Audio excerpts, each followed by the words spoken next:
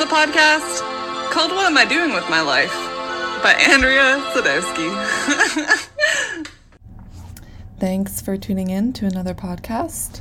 Today we finally have some masculine energy on the pod. Our first boy guest, Taryn. I think he is the fourth guest I've had on this podcast that I met through working at the Cascade, UFE's student newspaper. And that just goes to show you that if you're in university now or planning to go to university and listening to this, get involved in campus life. Find a society, an organization, a club that resonates with you, and you will find your people there. You'll make lasting friendships that go beyond classes and beyond graduation. Truly, I have so much to be thankful for because of that little dinky school newspaper. And if you're not in university and you're lacking community, go out and find it. Again, find a club or a society or an association, a volunteer opportunity, whatever. Something that aligns with your values and your interests, and you'll find your people there. Anyways, that's enough of my spiel. So Taryn, our guest today, is a sports journalist. He was the sports editor at the Cascade newspaper, the program manager at Civil Radio, UFE's campus radio station, and he's currently doing a semester abroad in London. So if you want to follow along on his journey, be sure to follow him on Instagram. I'll include all the links in the description of this episode. Luckily, we found the time to sit down before he flew overseas, and this episode is a really good one. We start talking about community journalism and end up getting really deep into mental health struggles. And it's really refreshing to hear someone who identifies as a male talk so openly and honestly about their mental health struggles and advocate so much for counseling and the benefits of medication and destigmatizing, talking about that. So it's just a really great conversation, and I'll let you listen now. Thanks for being here. Should we get started? We shall. Okay, I'm with Taryn. We met one day. I was working in the Cascade office. The Cascade is UFE's student newspaper, and you just walked in and were like, yeah, I see this job posting for sports editor. This sports writer. Sports writer. Yeah. And, we weren't hiring a sports editor?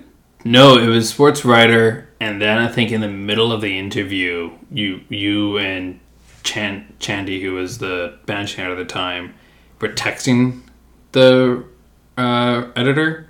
And he was like, if he wants the editor job, I don't want it. And so this was like in the middle of the interview, like, do you want the editor job? I was like, sure. I don't know what the difference is. Yeah. But there we go. And that's where it started. Yes. And so since then, you've just gone really hard into journalism and taken advantage of every opportunity at UFE. I was a similar when I was at UFE because it's a great school because there's so few students and so many opportunities. So like you apply to something and you're going to get it if your application is strong enough because there's not a lot of people applying to do all the opportunities that are offered there. Yeah, it really depends on the field. I think like you and I really lucked out because our chosen fields, there's not the same, but like if you're a poli-sci and business student, there's so much more in there. Sciences too, but yeah, community schools really are great for that. So you're still in school?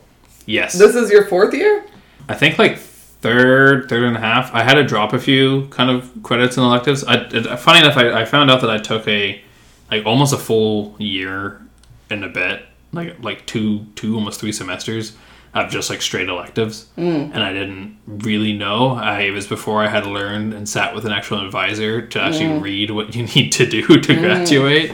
Once I found that out, it was I really quote unquote wasted some time. Yeah, but that's cool that you took courses that you thought were cool, right? Yeah, very much was. I like this sounds cool. Just funny enough, it really wasn't until I got the job at the Cascade that I really knew how to hone in on what I actually wanted to do and actually getting some experience in that before I actually started really find creating the niche where I was going to go and navigate through. So it's kind of when you can take those opportunities and you actually work through them, they lead to some pretty amazing things now. So you also started university late, right? Yeah. Later on. Yeah, I started in I I tried almost a little bit just out of high school and didn't last a full semester. I was just in a weird place. Like when you're 17, 18, I had no real direction. And then I like wasted another like, I graduated in 2011 and I didn't go back until about 2017, 2018. I was about 24-ish, maybe a bit older because I just turned 30 in September. So yeah, about that. So you've been in school 6 years now? About that, yeah. But that's where like that whole year of taking electives and all this stuff. And I was, I've been working full time every single semester. So I'm only really taking 2, maybe 3 classes per semester. It's been a wild 6 years. Thanks for reminding me that I'm the Van Wilder of UFV, and I don't know how to think about that now. But I mean, some people just take a long time. Like that's if you're working, you don't want to take 5 courses on top of. I tried that I tried that one semester, and don't ever do it. I've done that, but I've worked in jobs where literally I was just paid to kind of like sit around so I could do my schoolwork while on the job. And that's really the only time that's possible. Yeah, I was working as a custodian when I went back to school. And so I finally have technically quit that job now, and I was on there for like 6 years before I took the opportunity that for the position I'm currently in now at the radio station at UFV. But that was I did classes from like 8 a.m. until 1, and then I would drive back to Chilliwack, start work at 2:30, and I'm there until 11. Then I'm studying at night, doing that Monday to Friday, and then I was also working a part-time job at another place where it was also pretty chill, and I could do my studying there. But yeah, I was working a full-time and a part-time job through most of my university, through most of it until like about last year. Crazy. Yeah, and I sometimes miss the money. That you kind of the extra walking around money. It's really interesting when you have that part-time job and like, oh, that $500 a month really helps. But at the same time, I would not be able to do the kind of take the opportunities, focus more on like the writing and the journalism side of like the Cascade, and to get to like the opportunities that I'm doing now. And I'm really excited for it. So you work as a sports editor for the Cascade, and you work as the station program manager? What's your program? Yeah, right. Yeah. Actually, you're one of the first to. I will be formally the sports editor in January. Like as of January, I put my notice in. But yeah, program manager, and I'm also the newscaster at Civil Radio, which is the UFE campus community radio station. Yeah. So why radio? Why'd you go into that? It was really the only opportunity through the UFE co-op program that I decided to go through. It was the only opportunity that gave me like journalism and actually like kind of locally. I actually almost took a job doing like media communications and PR for a firm out in like Vancouver. And I was going to go back and forth to Vancouver every single day. And damn.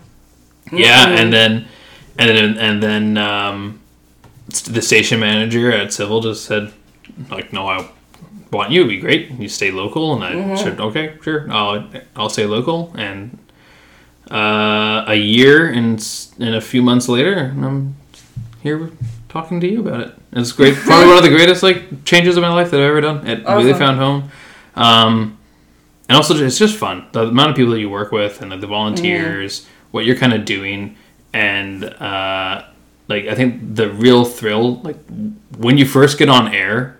It's to know that you're you're live and your voice is out there. People are listening to you, and you kind of like your own personality kind of gets to take over. And it's kind of when you go on stage in a way, but it's a rush, and I love the rush of being able to have a voice on air, and the technology you're using, like podcasting, all the stuff that you're learning is a lot of fun, and that's just like it's really kind of a natural progression to kind of what I wanted to do with media and journalism. And yeah, it was just an opportunity to stay local and do that. You don't get stage fright? Weird, like not really, not anymore. I think the first time when I got through all the hoops you have to go through to get your own show, and I got mine, the first few episodes and the first little bit, you kind of get there. But then eventually you, and I had a really great co-host for it.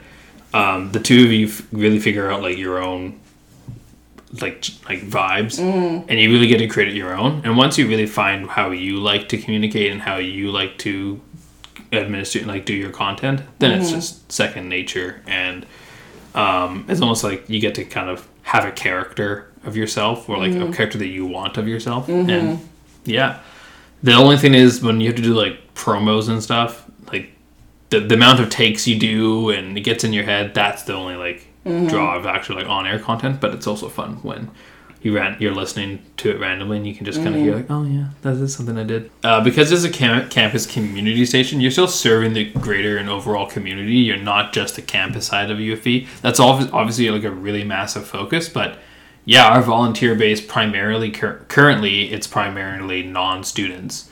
Oh, really? And so yeah, and sometimes you really I kind of love it because the regular students are like they're always so nervous, and it's hard, and it's so hard to manage with them because at the beginning of each semester they're super happy-go-lucky, and then they kind of dip for a minute because class is so intense, and then they come back and it's like, well, you have to almost you almost have to retrain them completely because they spent 3-4 months not being around, and that. That's really weird that there's the volunteer base for like a student society funded by students. The whole volunteer base, not the whole, but the majority of it aren't students. Yeah, well, it's really like kind of the timing, right? Yeah. So if you're taking 4 classes, the students who are really interested are like your second, third years that really kind of want to like, let's see what I'm really doing here. We got a lot of first years. Aaron Levy, the station manager, and I, the last couples big semesters, we've got a lot of first years who just want to do every single thing, but then they learn within October, oh, you really can't. And producing a 1 hour long radio program like takes a lot of effort. Like it sounds really silly to say, obviously it takes a lot of effort, but there's a lot of steps you have to take, and to have a good quality show that really is going to get you what you want takes time and effort, and sometimes that's hard to do as a student. But also the amount of students that come up and, oh, we just didn't know you existed. Yeah, is totally. Crazy. Yes. Yeah. I didn't know Civil existed till I started working for the Cascade because the office is right next to. I didn't know until I did the co-op program actually, and I remember asking Aaron, where even is the Civil office? And he goes like, it's by the Cascade. You're in the Cascade all the time. I was like, oh, so there we go.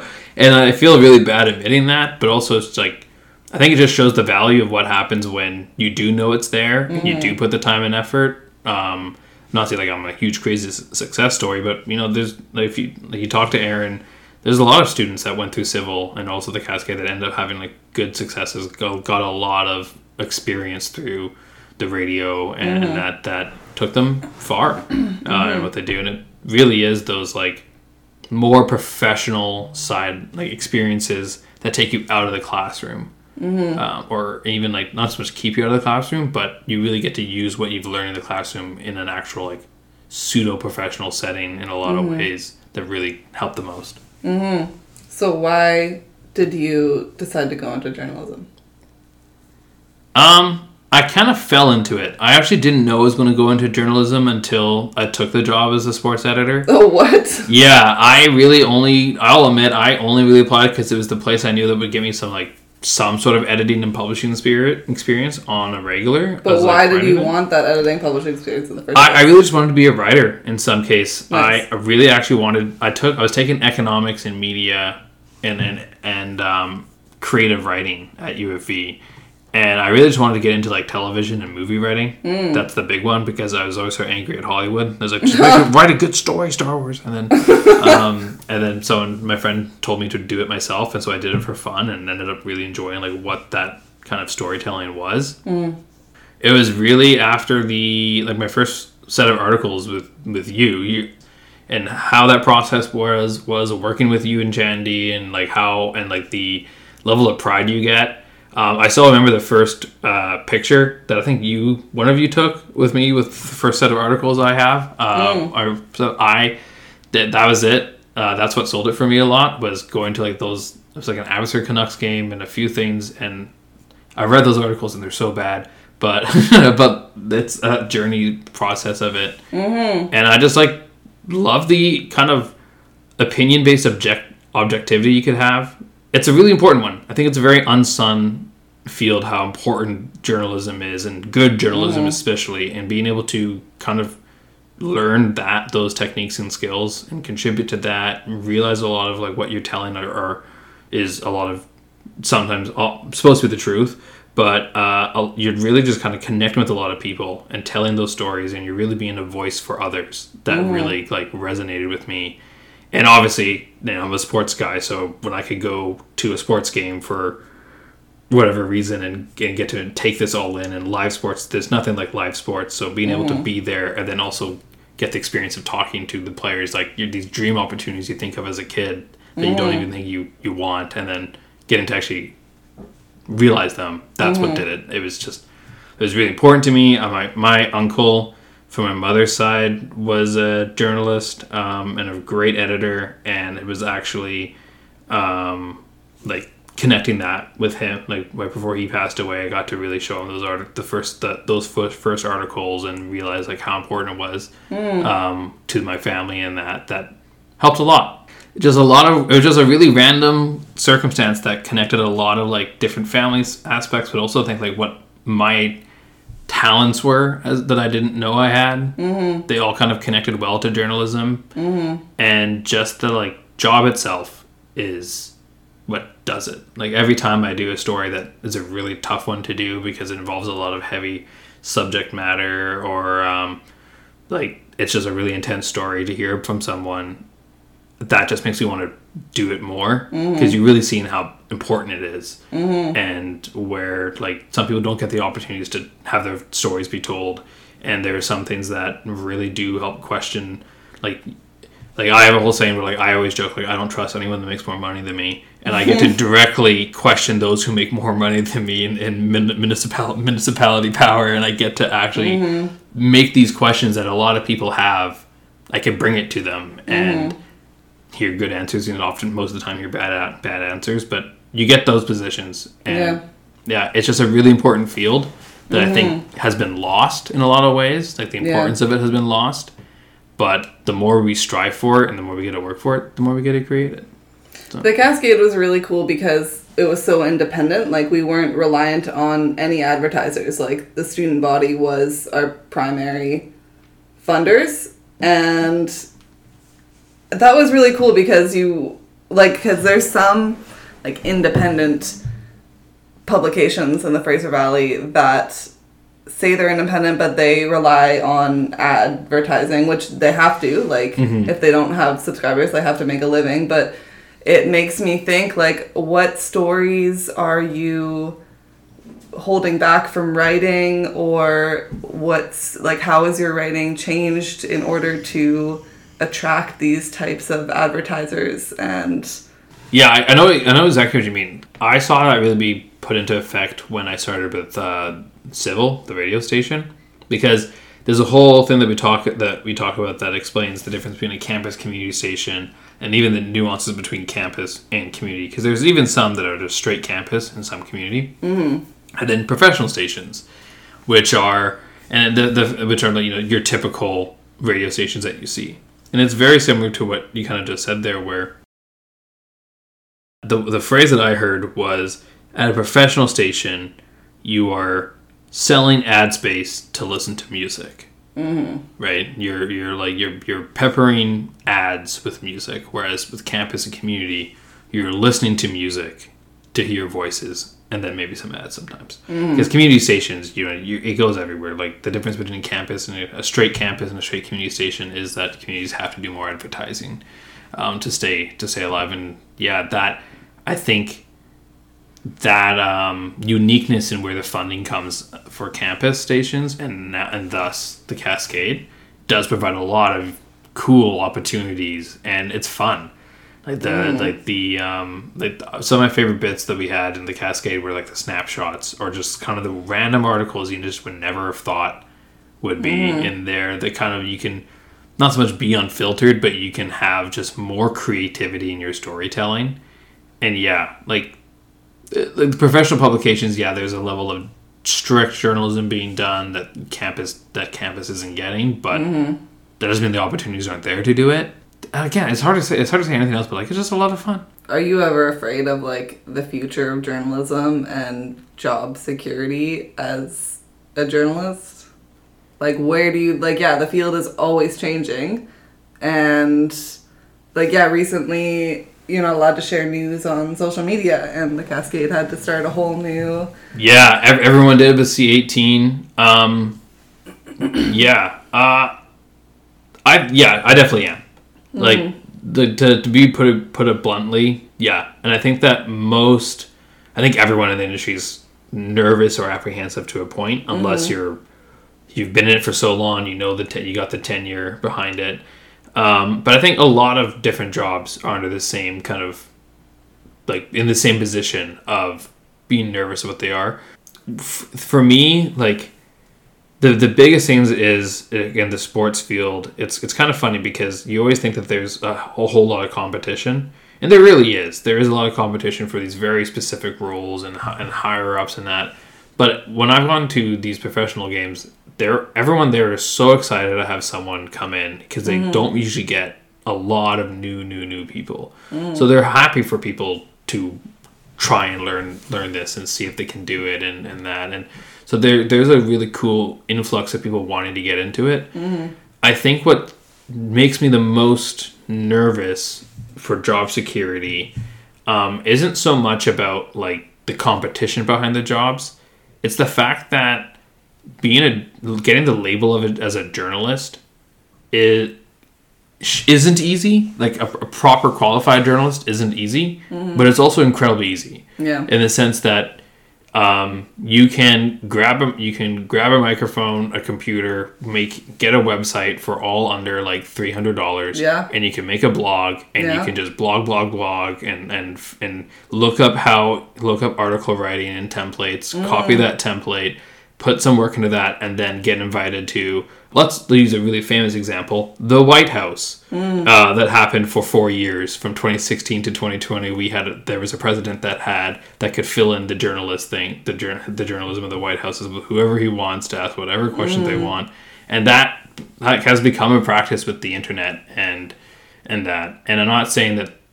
So there's a lot of positives that you can see with how that could work, but there's also a lot of negatives of like unqualified journalism being practiced. And I think that's the real threat to the job security is the fear of unqualified journalism being practiced versus when there actually is qualified, depending on what field you want to get into, it's harder, right?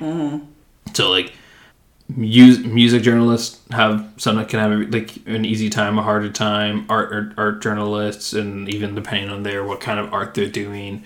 Local news is always a classic. Local news and culture always ones that there's always people and opportunities. But like funny enough, with at least the Cascade and some of the other outlets I've looked at, the opinion-based sections are always harder to get into because everyone wants to get into those ones because everyone's got an opinion. Everyone's got their opinions, and those are the fun ones. Sports is really tough because there's a lot of turnover, because if you don't know what you're talking about and you're not doing the research on these things, you're not getting through and making it. And like, it's really easy to go, and I'm not saying like I go and I'm this expert at this, but like I got called out from like one of the first times at an Abbotsford Canucks game. I was doing in the media scrums, and someone came in, and player came in, did the round of questions. I'm last because I'm the university student, and the organization knows it. So I asked my question, the player leaves, and the guy beside me goes like, "Oh, so you've never done this before?" What? Yeah. And I looked, I was like, "Yeah, I have never done this before at all." And he's like, "Okay." And that's where I learned how many of them are just like, "Okay, I'll help you out." Like, nice. And that became a thing where I was doing the Abbotsford Canucks games during the playoffs, and at the media scrum, I had to ask the first question because the round of journalists were like, "Okay, Taryn, you're going to start us off, and you're going to come up with at least two." And they talked to me through the games, and like, "Oh, what are you thinking of doing?" And you'd write it down.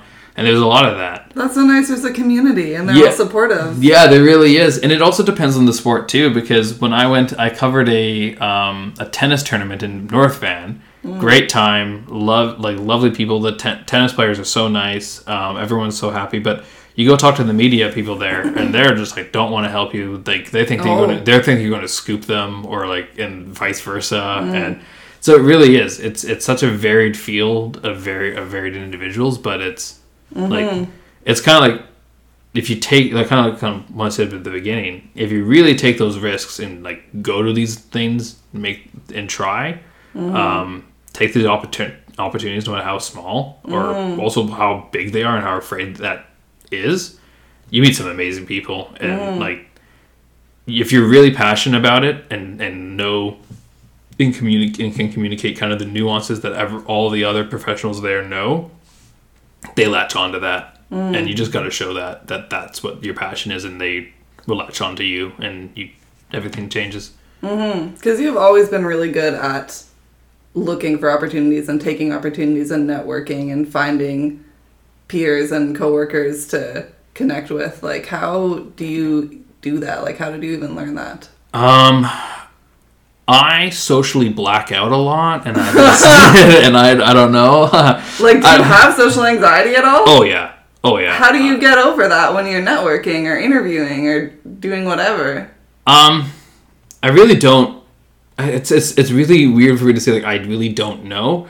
I think I just, like, put myself in a position where I kind of have to do it. Yeah. And for me, like, everyone is, like, I'm incredibly shy, and no one believes I am. You could not tell. Yeah, see, there we go. So I when I'm at parties, I, like, purposely excuse myself to go to the bathroom and just sit and just stand in that bathroom for, like, 3 minutes and just be like, okay, calm down, like, here we go. You just because this joke you said didn't land doesn't mean the next one is. And, like, I'm constantly thinking of, like, things that I'm doing. Yeah. And I think that, like, I'm a huge stand-up comedy fan, and, like, comedy shows. So I grew up, like, thinking doing bits is the best thing. And so I often, like, when it comes across that I'm, like, really sociable, it's because, like, I'm in the middle of a bit. Yeah. And I have such bad commitment to the bit, even when it's, like, as in I'm too committed to it that even when it's going terribly, I'll still go through it. And I think that kind of helps, because if you can kind of do a bit and you get to engage and see who's engaging with you too, and then you can latch on, and you don't have to latch on, but then you can go into there. And the big thing is like, I think, like, for me, I went to a the NASH event, like the Student Journalism Conference. Met some great sports editors. We still have a group chat that we talk to each other. Nice. And went to, I think like secretly, I think everyone there was jealous of us, because the sports people always get along with each other because it's sports, you know. And it was really just not being afraid to ask questions and, like, be on, like, kind of not so much walk up and say I don't know what I'm doing, but ask questions that they would know, but also that the people doing the lectures know. Oh, you don't know, but you want to learn, and that opens up conversation, and that opens up talking. And in terms of interviews, it really is just getting to the point where you can just be personable with the person you're interviewing. I learned recently the value of having a pre-interview, of, like, calling the person or talking to them for about 10-20 minutes about what you want to do the interview about, what they're nervous of, and try and squash those fears. And that's a really great skill, because you get to have an actual conversation, whether it be on the phone or in person. You get to have a conversation with them and know that you two are real people, and you're really trying to be there respectfully. Yeah, I also have a weird tendency that I want to be everyone's best friend. I like their best friend. I don't need you may never be my best friend, but I want you, Andrea, to know that I'm your best friend. Yeah. And that is the thing, is, like, I really just want to be that for people. For no real reason. I just want to be liked, really. And I think that's the big thing, is that, like, I always like to put myself out there, because if I don't, I'm going to be the guy that hides in the corner and eats all the food and that. And not engage and socialize and miss out on these opportunities. So it's kind of like it's like a fear of, this is what my routine is, my natural instinct is to hide and not try. Yeah. And then I force myself to at least try something. Yeah. Well, that's good that you can actually do that. Like, I also have really bad social anxiety, and I used weed as a crutch forever, like, years.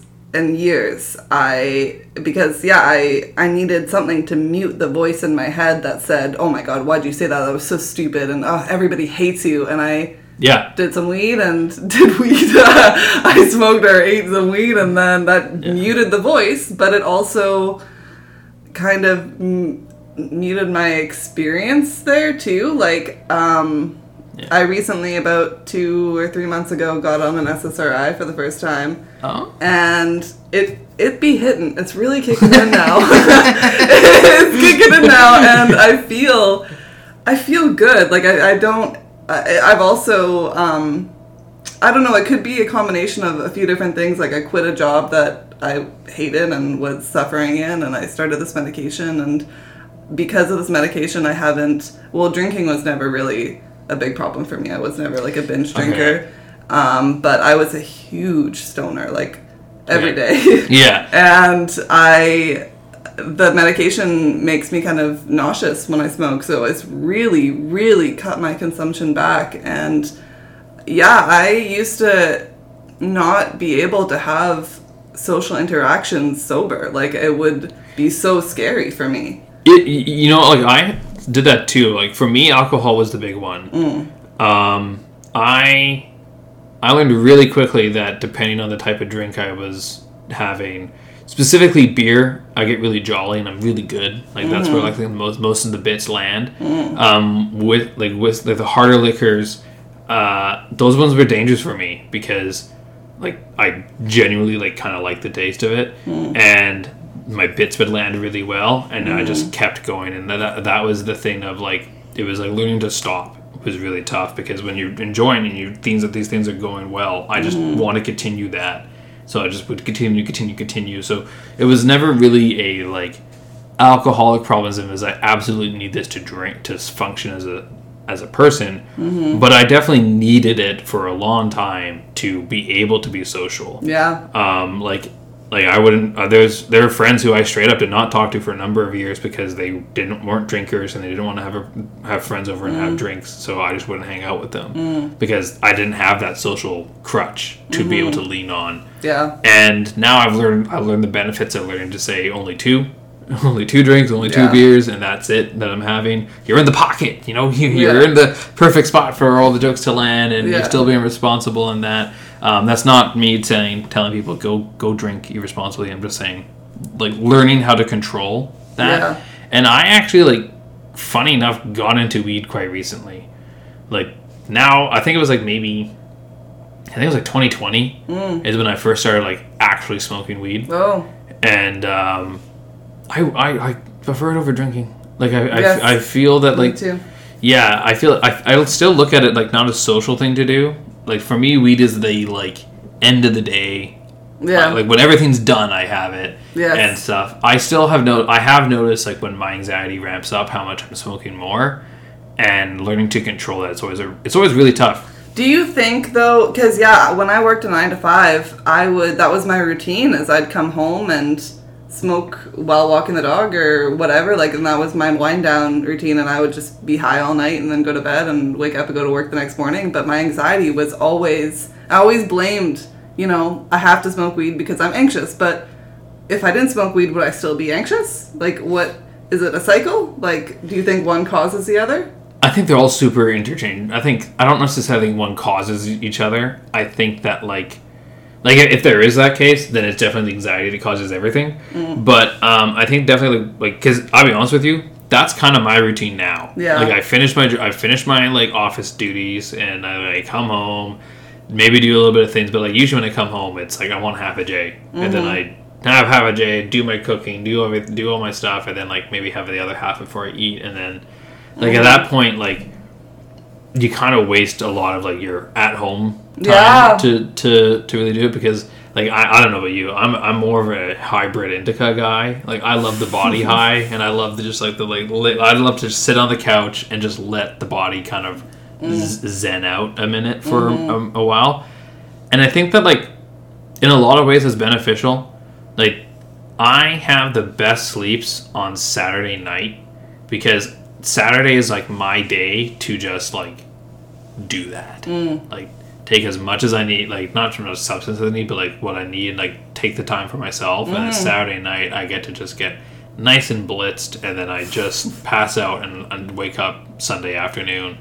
And I'm not saying like, oh, this is such a great thing to do, but like having the time for yourself, I think is the most important. Yeah, and I've recently tried to start making it so that I consume less kind of substances, like the alcohol and the weed, and do the self-care off of it. And I'm still finding the same kind of results, but I think it's like sometimes you just miss it. Like, this is the level of relaxation you get with it versus off without it. It's so different, and sometimes you just like, that's what you want. You know. Yeah.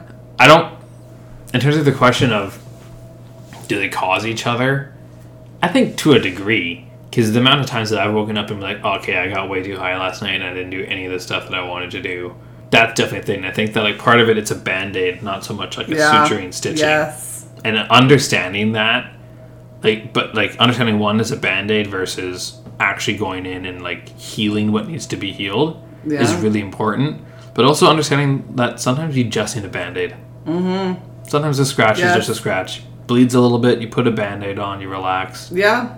Goes, and then your body heals on its own time too. Like learning the balance of that. I'm such a Libra, I love balance. So like learning the balance is really, I think, the key of that. Yeah. And once you know like what is causing this anxiety, then I think it's a bit different. Are you mentally ill?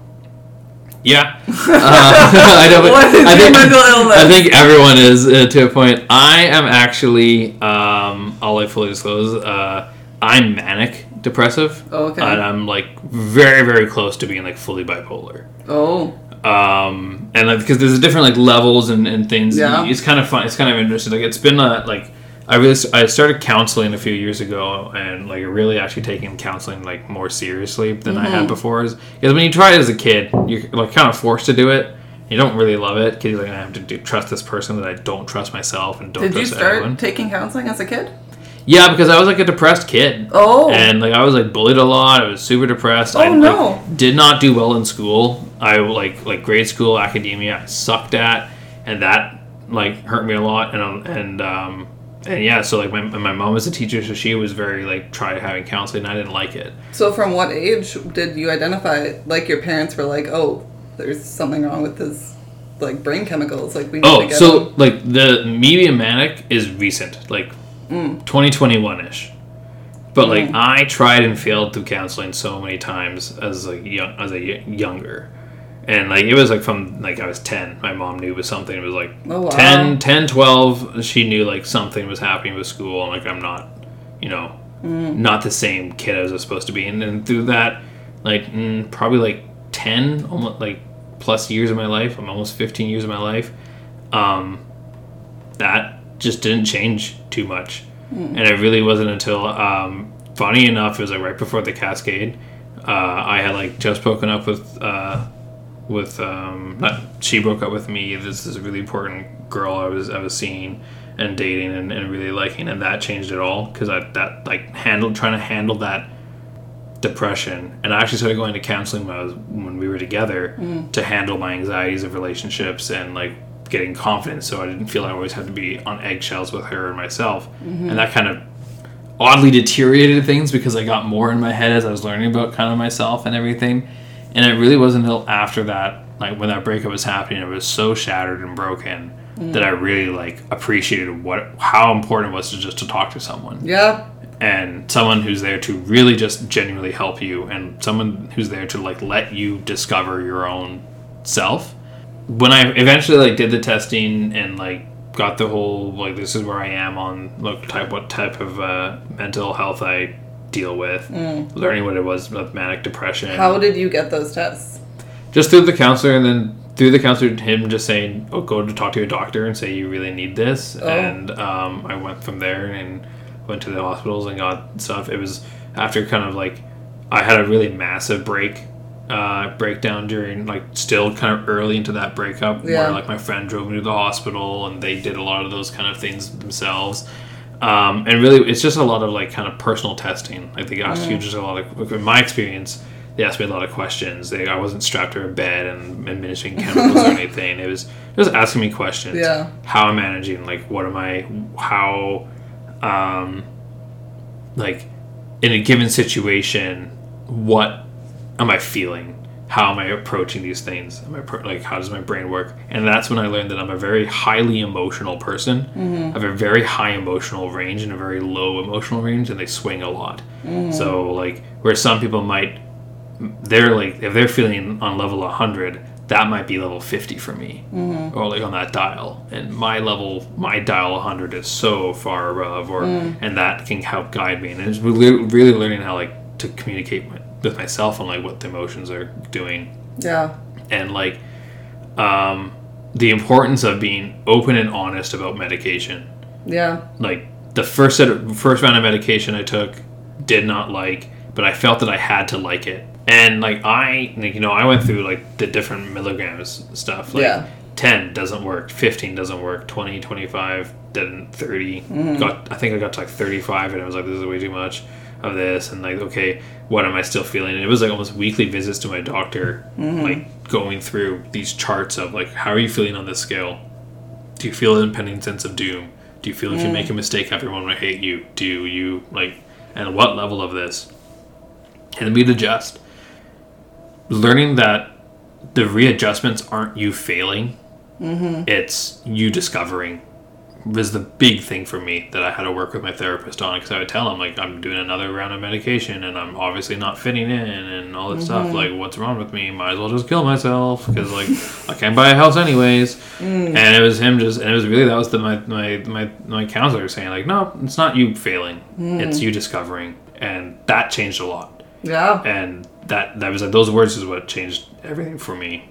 And it's been a nuts journey through mental health. Yeah. Like, I've connected with my father at 30, at 28, 29, more than I ever did when I was younger. Oh. And it's like to the point where I don't believe, like, that I'm connecting with him and, like, really talking to him and having these conversations about what I'm having, because he's, like, so much of a cause of it.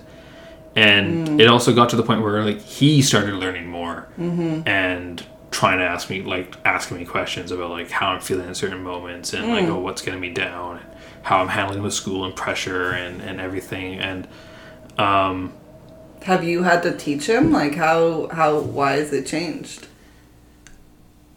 I think he's taking more, he's learning more himself, and he's taken on to going and learning himself, like, yeah, I think a lot of that, but also just, it really is like that. It's to a point where him and I just have these conversations. And is it because now you start the conversations, like, you are in a space where you can have those conversations with him?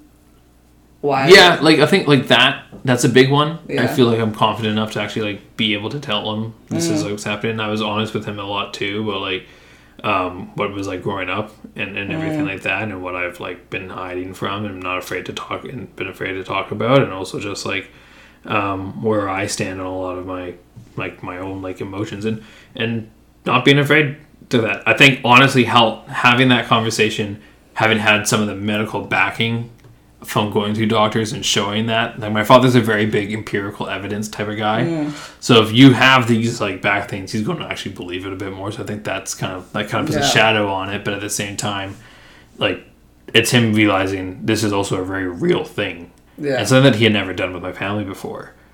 And I think that helped a lot. It was also, like, I have this new kind of connection where I can actually be open and honest with my parents. Yeah. That I never had before. And that lets me be open and honest with me. And there's still so much healing. Like, I'll be honest, like, there's still so many times I have an episode and, like, I ramp up really high. Like, don't get me started on a lot of other conversations. And like, if you get me started on Formula 1, we'll be here until 10 p.m. because I'll be so excited and want to ramp and talk about it, because that's what I love. A couple of weeks ago, I had an episode of just, like, severe, like, anxiety, depression with schoolwork and everything, and I'm coming out of the tail ends of that. But whereas those used to be just my state of mind forever, I now can call them episodes in that. And awesome. Yeah, and I think, it's weird it's not weird, but it sounds cliche to say just go get the help and like really take the time to talk about it, but like it really is. Yeah. It's scary.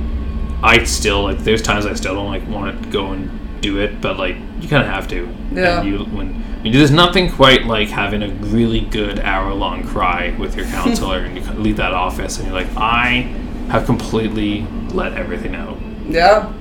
What do you find, how do you access counselors and stuff? Like, do you use UFE's counselors or? Yeah. So I just sent an email to the front desk and student, and I think like found out where the office was and walked in and said like, this is what I need. And that really is it. Yeah. I think the worst thing about counseling outside of the university is that it's so expensive to maintain. Yeah. And I think that is a barrier that really needs to be addressed in Canada and around the world in general, but in Canada especially, just counseling should not have such a price window onto it. It really is part of healthcare, and it's like dentistry. Like it is part of healthcare, and it should be taken care of. Having a price window for people trying to help themselves is really tough. Dude, my best counselor, my very first counselor I went to was also after a really excruciating breakup, and I couldn't stop crying. I couldn't function, and I'm finally like, okay, let me talk to someone about this. And so I went to one of the free counselors, not UFE counselor, but like, SUS's student benefits. Yeah. I went through them, and I just went to this one lady, and she like made a self-care plan with me, and it wasn't like, you could tell she was like just pumping clients through,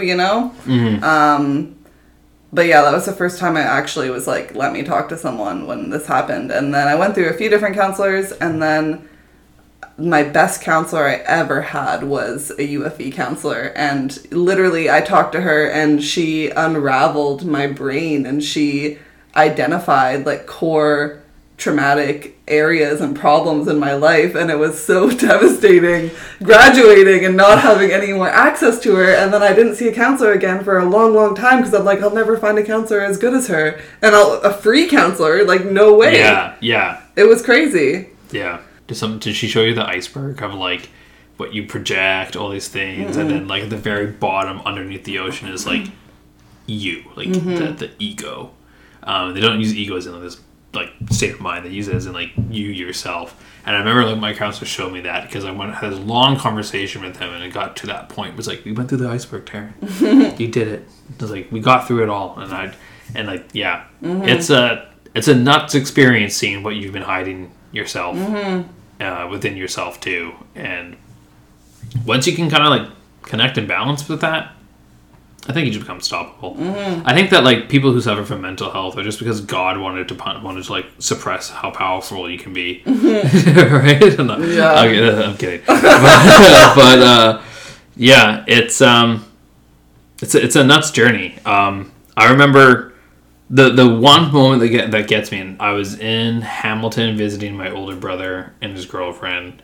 We were barbecuing burgers or something. It was like in November. It was a really weird time to be barbecuing burgers outside. But I got sent outside to do all the barbecuing. And they all stayed inside, and I did all this cooking, right? And when I like asked about it, my older brother, and specifically my younger brother, who's my biggest critic, was just like, you were acting really dumb and weird, and we just don't want to deal with you. Caution to everyone. Don't get a new medication and then go on a vacation or something, because I had just gotten like a new round of medication, and I like that's when I went to like 35 milligrams of it out of this like heavy psychosis, and like I just couldn't connect with it. It was really tough, and like I was still kind of like in the throes of this like relationship woes and overcoming that grief of loss. And so yeah, I was weird because I couldn't connect with who I was, because I was learning how to do that. And to a point, to a degree, I'm pretty insulted that my family member would say that. Like, you were acting weird, so we banished you. And like, that, I think that's how a lot of people feel. Is like, if you are open about it and talk about it, you're going to get banished. But at the same time, like, I didn't do that, and I did. So if you're going to do it either way, at least do it. At least make sure that you're taking care of yourself for it. And that was also the moment where I was like, okay, so if that is how people perceive me when I'm on this high dose, and like I wasn't enjoying it and I wasn't liking it, and it fueled things more than it took away, then clearly something needs to be fixed. And so I went back and just got and had a conversation with my therapist and doctor about it. I think, like, for me, I'm also pretty self-aware, but like self-reflective of a lot. Like, for instance, like when I'm doing my social comedy bits, right? I'm like well aware of when I know I've crossed a line of like that was a dark joke, or like that, you know, like, or the audience too, you know, like even some of the audience, like the audience, not always. Like I'll be honest, I'm really bad at like knowing the audience. Sometimes I just do it for myself. You know? But I'm like aware of the character and bit that I'm playing. Like if I'm saying certain things that it sounds like I'm being a jerk, it's like I'm well aware that I'm doing that. The weird thing was learning that I could also learn to be aware of when I'm overly nice to people, which I didn't know you could do that. I just thought you always had to be like very kind, very like do this, but like learning to say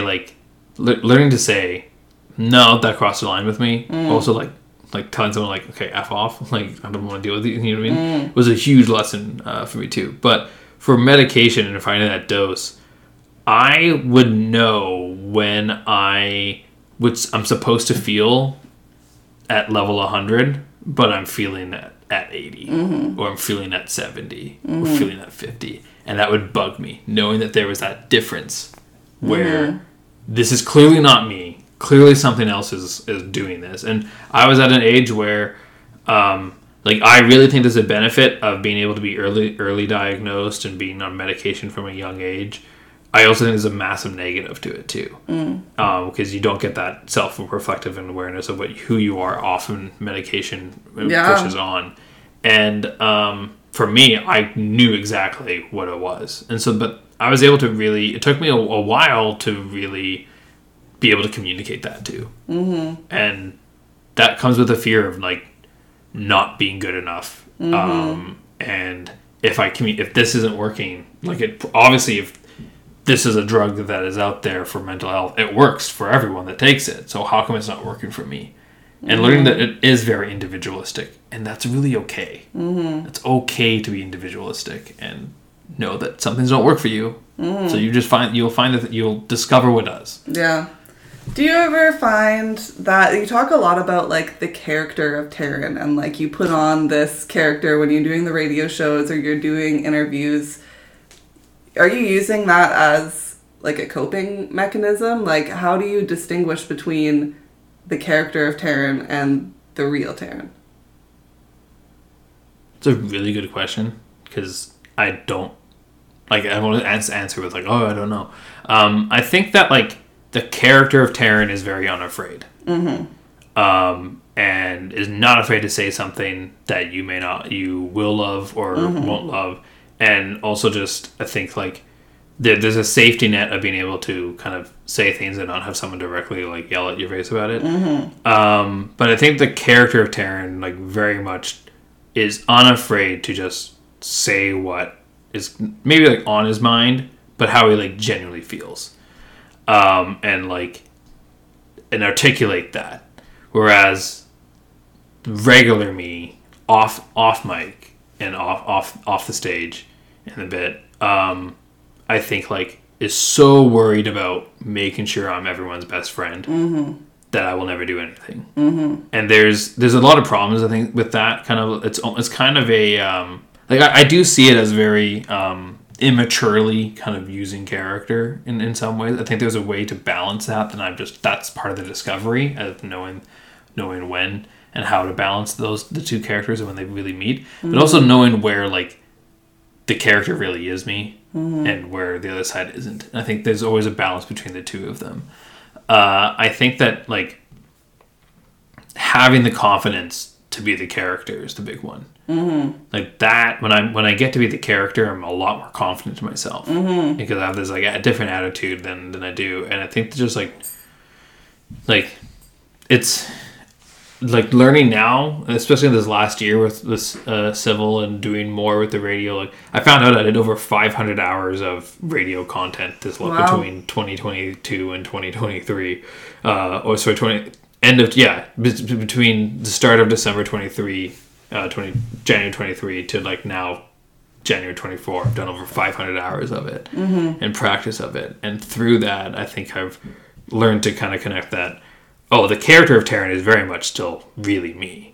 It's just different aspects of me that I want to like put on, and just learning that like how to temper that is a big one. Because sometimes I go on the radio and I'm fun, wacky, and just like unhinged, like have these unhinged comments and some things, which I kind of take a little offense to the term unhinged now because I feel like that has a very negative connotation to mental health. But how much of that is also me just reading into it, I don't know. But learning that there's like that's still me, but there's the other side of me that kind of has to come out too. Yeah. And learning how to meld the two of them together has been like the big journey in this last year of radio, and as I started my own show and like getting to really have both sides come out has been a big one. And I think it really has been just like having the opportunity to do that, but also having the opportunity to do that in a creative way that makes me not think I'm actually doing all this work to do it, but I'm still doing it. I don't know if that really answered your question about like where they begin, but I think at some point realizing that there is not a single character that you can discard and go away. Because I did do that. When I had a hard time fitting in, I would create kind of bits and characters. Yeah. And that led to a lot of like kind of pathologically lying about who I was and led to a lot of other types of depression. And when I had a character I could just scrap and go away, that friendship group goes away because that character goes away. Now I find another friendship group, I make a new character. Yeah. That's not things are catching up to me. That's not working. Scrap it, go away.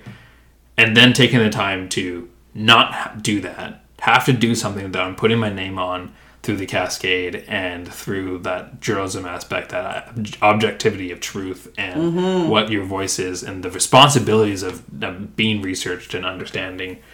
Having my real name put on that, being published, putting it out there, and then also knowing that I'm doing the same thing with my voice, I think connected that a lot too. Yeah. So it's a journey of reconciling, connecting the two and coming to terms with like, the real Taryn is a great guy, and he doesn't need to hide behind the character, you know? So much.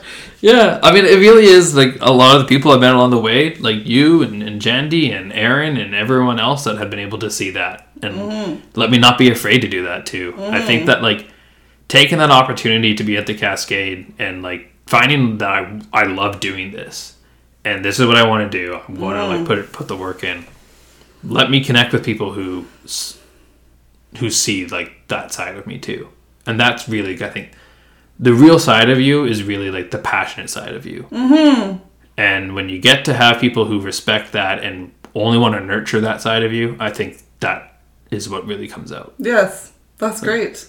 Yeah. So if you want to connect to the real self, you just find what you're passionate about and go. Sounds super cheesy to say it that way. When you think of it, I think it really is just like it's this cheesy way of saying like do what makes you happy, but like but no, it's just like taking the risk of self-discovery, and like it's a painful journey, but it's too important not to do, and you get rewarded too much for it. Yeah. So your job really makes you happy. Like you have joy in your job. You find meaning in it. Yeah. And the meaning doesn't necessarily come from me completing a story or anything like that. The meaning comes from the interactions I get. Like hearing other people's stories and learning the value behind that, and what they're doing, and the people that I interview and everything, and yeah, that's where it comes in. Like learning that my meaning is also being there for other people, and being able to give them the chance to have the same voice, and that is really important to me. Yeah, that I found. And also, like I got to over the summer I got to do my dream opportunity. I finally got to cover the BC Lions, the CFL team in BC, in British Columbia and Canada, and that I've grown up loving that team. My first outing was like at a BC Lions game when I was like 2. I've been a fan since I was 3. I've loved football and sports, and I got to spend an entire season of football going to the stadium. Wow.